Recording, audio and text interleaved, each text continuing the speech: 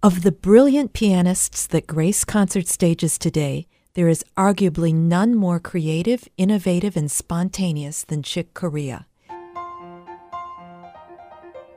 In his singular career, he has incorporated a breathtaking range of music, from avant-garde fusion and hard bop to Latin jazz and even classical, with an energy and enthusiasm that belie his nearly 80 years of age. Corea grew up immersed in both classical and jazz music. His father, a jazz trumpeter, took Corea at the age of 8 to begin his study with a concert pianist. Corea continued his education at Juilliard, but finding the approach to music too regimented, soon dropped out, staying in New York to play jazz. The 60s and 70s found Corea playing avant-garde and fusion with Miles Davis and playing Latin jazz with his group Return to Forever.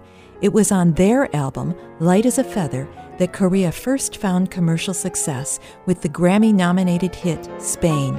He earned another nomination for his first piano concerto, which seamlessly blends classical and jazz with the elegance of a modern-day Mozart. In fact, Corea looks to Mozart, Scarlatti, Bartók, and other classical composers as a source of inspiration. For Corea, styles of music are simply labels used for marketing purposes. As he says, you don't have to be Picasso or Rembrandt to create something. The fun of it, the joy of creating, is way high above anything else to do with the art form. Musicians don't care if a given composition is jazz, pop, or classical.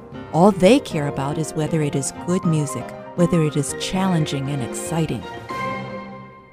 At WRCJ, we pride ourselves on presenting masterworks, whether they're classical or jazz. I'm Krista Grix, thanking you for your support.